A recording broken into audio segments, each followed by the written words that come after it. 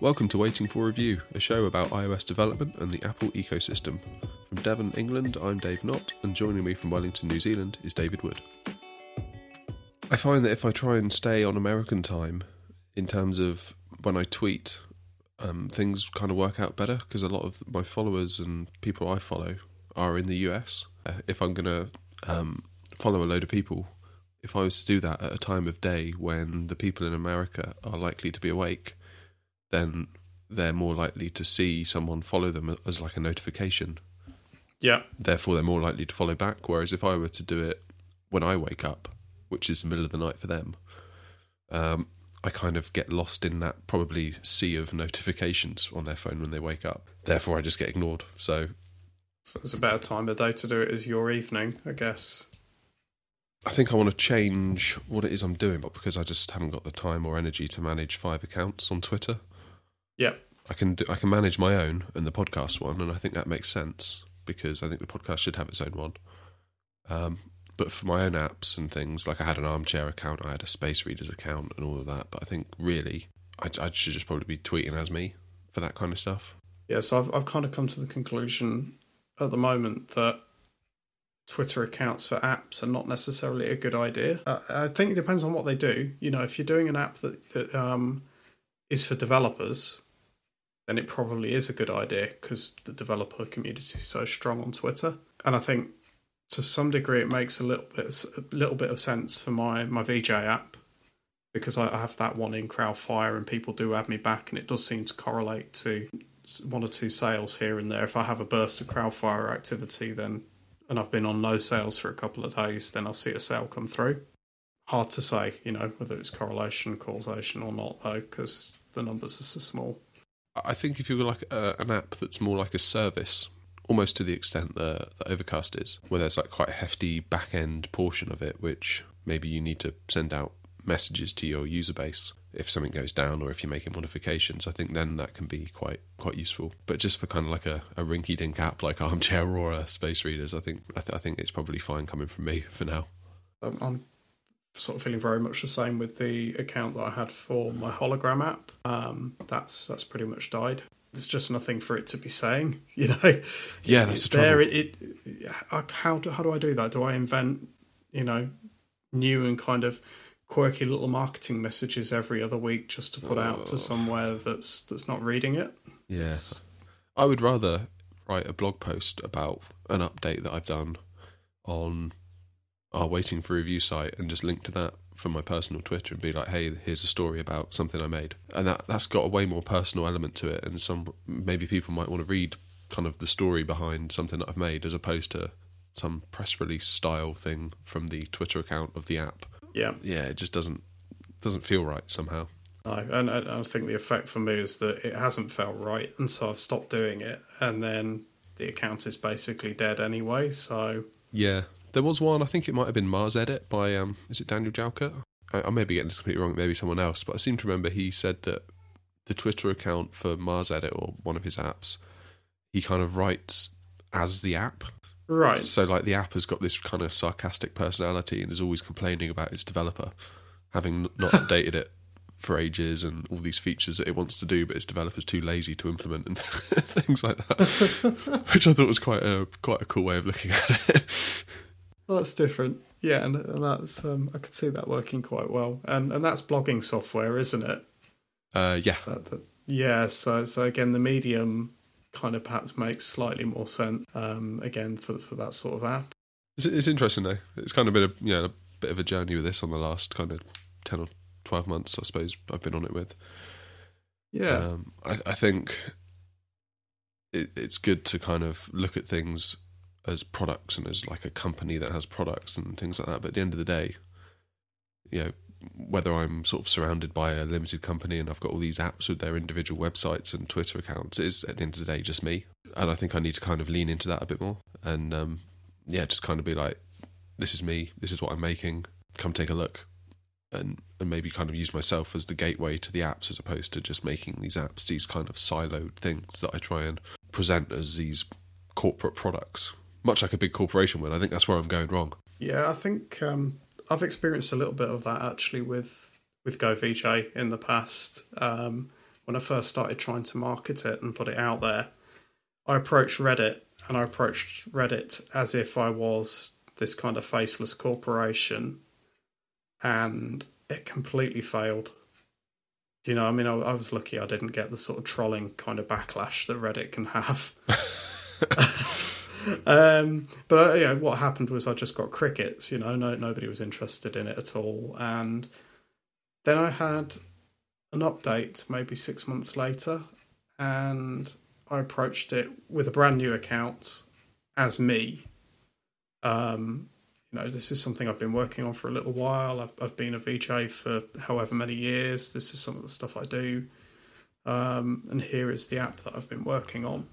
And I got a load of interest because I was personal and I was me. And yeah, that didn't really go the way I initially expected it to go. And I don't really know why. It kind of comes back to storytelling, doesn't it? People like a story.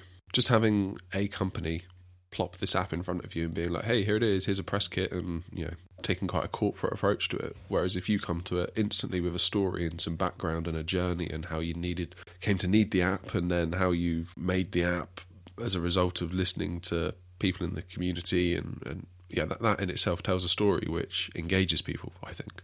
I mean, as humans, we're suckers for a good story, aren't we? Yeah, no, that's true. And I think also there's a thing of, as an indie, as a one-person sort of shop, if you're starting to pretend to be bigger than that and sort of putting on that kind of corporate face, then you're kind of being a bit dishonest, and it makes it difficult to tell the story. Yeah. Because there really isn't one. That's not the story. The story is you. It's you on your own. You're developing your apps, or it's you and a couple of other people, you know, whatever the case. That is the real story. And sort of putting a front up in front of that, people kind of know, I think, after a point. Or if they don't know, then this is almost worse, they don't care. You know, you've done such a good job of putting on that kind of faceless corporate thing that there's nothing there to engage anybody as well. No, you're absolutely right.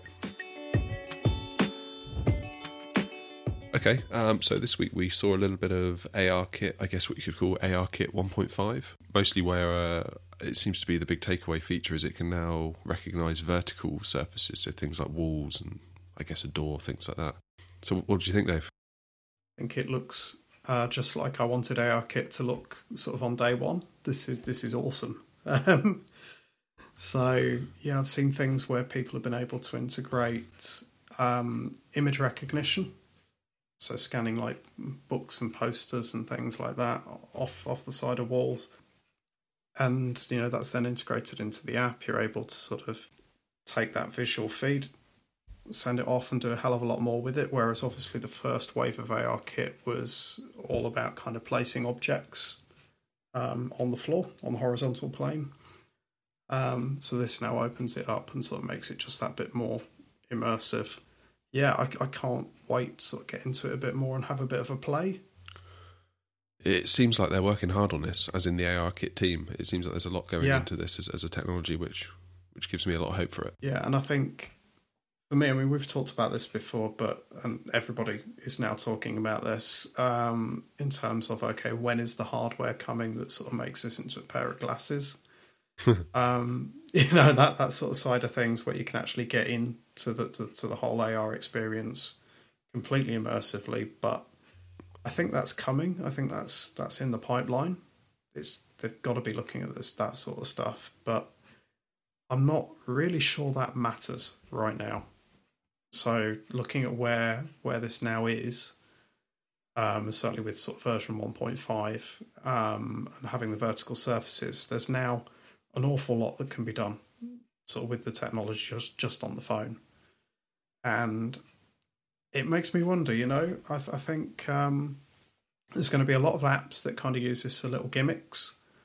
So shopping apps that then sort of enhance experiences and kind of let you sort of scan things and check prices with their online store, for example. That sort of app is now quite possible. ARKit combined with the image recognition does let you sort of create these really quite immersive experiences. You know, you point your phone at a type of plant, and there's an app that then goes off and tells you exactly what that plant is. If you're a gardener, that's the sort of thing that you could really want to know. Loads of different permutations of that sort of idea. And I guess the only thing I'm wondering is that the better ones of these, the sort of really useful day-to-day kind of point your phone at something and then get that metadata kind of apps. I think there's a potential here for Apple to kind of Sherlock those apps after a point. So sort of from an indie dev perspective, I'm looking and thinking, well, anything that is that sort of cool and potentially has quite a general purpose, I could see being integrated back into the camera app. I was thinking about this because I'm not seeing a lot of regular people using ARKit out in the wild. So I worry at the moment whether it's almost like an iMessage app where all the tech is there, but it's still, very much a thing that kind of enthusiasts would do right now. I mean, I'm still that guy that's telling my family about ARKit and sort of doing cool demos for them, and they didn't even know their phones could do it. Yeah. And quite often they seem vaguely confused about what it is, and I struggle to explain it in words. So my kind of go-to demo app is the IKEA app, where you can just put furniture in the room, and at that point they're instantly sold. They're like, yep, I get it, it's brilliant, this is awesome, and then they spend the next 10 minutes putting pot plants all around the room, or sofas, or whatever, and they have a lot of fun with it. So yeah, like yourself, I've kind of come to the conclusion where I wonder if there's more that can be done within the standard camera app to increase ARKit's accessibility, because I think at the moment the process to the barrier for entry for ARKit is kind of cumbersome for the average user. When I think about just like people like my family and some friends, firstly, you need to know what ARKit is. A lot of people I talk to still do not know what it is, even though their phone can do it. You then have to find an app in the App Store that is kind of ARKit ready, and just kind of discovery in the App Store brings its own set of challenges anyway, which we've talked about at length. So yeah, I think that the camera app is kind of the natural place for a lot of this stuff. I mean, just like a little thought experiment might be that you're in, let's say, a restaurant, and you get your phone out, you launch the camera app. Maybe the phone then could kind of put two and two together. So it's like, okay, you've launched the camera app, and you could maybe say, based on the GPS coordinates of where I am, I'm in the rough area of where I know there's a restaurant. And then based on what the camera app is seeing, maybe some knives and forks, a table mat, just general restauranty stuff. It could be like, okay, chances are good that I'm in a restaurant. And then from there, it could maybe go off to that restaurant's app on the App Store, download a portion of that app, not like the whole app, but just the assets that are required to deliver that AR experience for that restaurant via the camera app. And then maybe you could like point your phone at the table mat and get some plates of food that you can swipe around and things like that. So yeah, I feel like that kind of approach could be quite cool, just to make it more accessible. It's almost like the phone is predicting where you are and the context you're in, and then delivering a specific AR experience to meet that situation, kind of all in the background, using its machine learning and kind of deducing things via where you are with GPS and time of day, etc. Or equally, if you're just on the IKEA website looking at furniture, maybe they could have a button that says, hey, see how this looks on your phone. Not on your phone, just see how this looks in your room. Hit a button on the IKEA website, launches the camera app. Through that button press from IKEA.com, it can be like, okay, we know we came from IKEA, we're now in the camera app, we know they were looking at this chest of drawers, let's quickly run off, get the assets from the App Store for that chest of drawers, and let's put it in an ARKit space via the camera app. So I guess it's kind of like, what I'm saying is it's almost like on-demand ARKit, as opposed to having to go off to the certain restaurant's app and download that first, and then load the app up, and then try and navigate to the AR section of that app to then get to the thing you want. Do you see what I'm saying? I see exactly what you're saying, and I think you're making an argument there for, I think, in today's terminology anyway, and we're sort of trying to predict something that's a couple of steps ahead here almost, but in today's terminology, it would be an ARKit extension that is potentially bundled with the app and then behaves in a similar way to an iMessage extension. Something that extends out the camera app And potentially it's not the default camera. Potentially it is AR camera or whatever you want to call it, or it's a mode that sits inside of the default camera app that puts it into sort of this AR experience kind of mode. I think that will probably be a reasonable way of doing it. But yeah, I think there is a potential here that the AR experiences that are going to be provided within a lot of apps are going to be quite similar in terms of the type of things that they do. It's that sort of, you like you say, you're in a restaurant and you want to be able to get the assets to place food and kind of have a look at that, or you're shopping and you want to be able to see some metadata and info on the things in the shop. So there's an app there to point over the top of the things that you see in that location that then links into their services and gives some relevant text or whatever on screen. I think some of these experiences after time, like I said before, will potentially kind of consolidate down and be almost Sherlockable by Apple. But yeah, perhaps the better route for that is for Apple to open up something like an extension format that then lets you have all these things in one spot. Because if we are talking about having hardware that sticks on your face in some fashion, HoloLenses or whatever, that sort of, I've got glasses on, I've got AR with me, I can see a HUD, I can see all of this info in real time wherever I am, then I don't want to have to be hopping in and out of specific apps just to put those overlays onto that device. I want, like you say, you want something that is potentially triggered by machine learning. It's intelligent and context driven. Equally, the type of information that's being displayed, I don't necessarily want the latest, coolest app to try and give me some sort of wacky type of HUD that, puts all this information over the top of things and does it in such a dazzling or weird kind of way that it just completely disorientates me. So, yeah, I think there is something here for Apple to sort out in terms of standardizing these sort of overlays and this sort of information. That's not really currently expressed within AR kits as it is today. That is definitely like 2.0, 3.0 sort of territory. It makes me wonder whether those what's it they're called? Is it beacons that you get in some Apple stores where when you go in, your phone knows that you're in an Apple store because of these beacons that they've got in the store. I think like it's if you go and walk over to, say, like a table full of MacBooks, you can then use your phone and explore more about the MacBooks because it knows you're by the MacBook table, that kind of thing. Yeah. So I wonder whether there could be more of, whether ARKit can maybe drive those a little bit more in that, using the restaurant example again, maybe a restaurant could have a beacon within their restaurant so that when iOS users come through the door and they go to the lock screen on their phone, there could maybe be a little icon for the restaurant's logo. They could tap that and that could take them straight into the AR experience for that restaurant. Or maybe, like you said, in the camera, where at the moment you swipe through, square, portrait, photo, video, maybe there could be ones that come and go based on where you are. So like here, a big pub chain is Wetherspoons in the UK. Maybe you're in the camera app, and then as you swipe through all the different various photo modes, maybe there could be one for them. And that could take you into their AR experience straight within the camera app.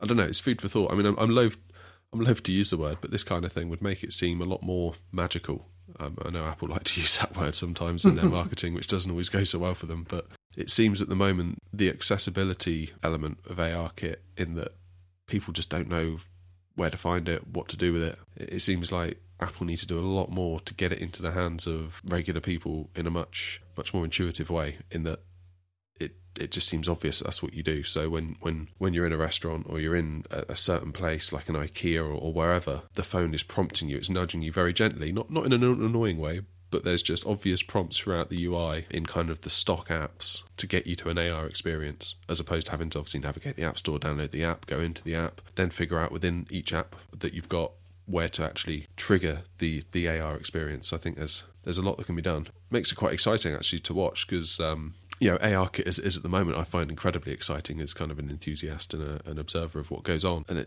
it's so clear that there's such a long road ahead that's hopefully going to be full of really awesome things, and yeah, I can't wait to see where it goes.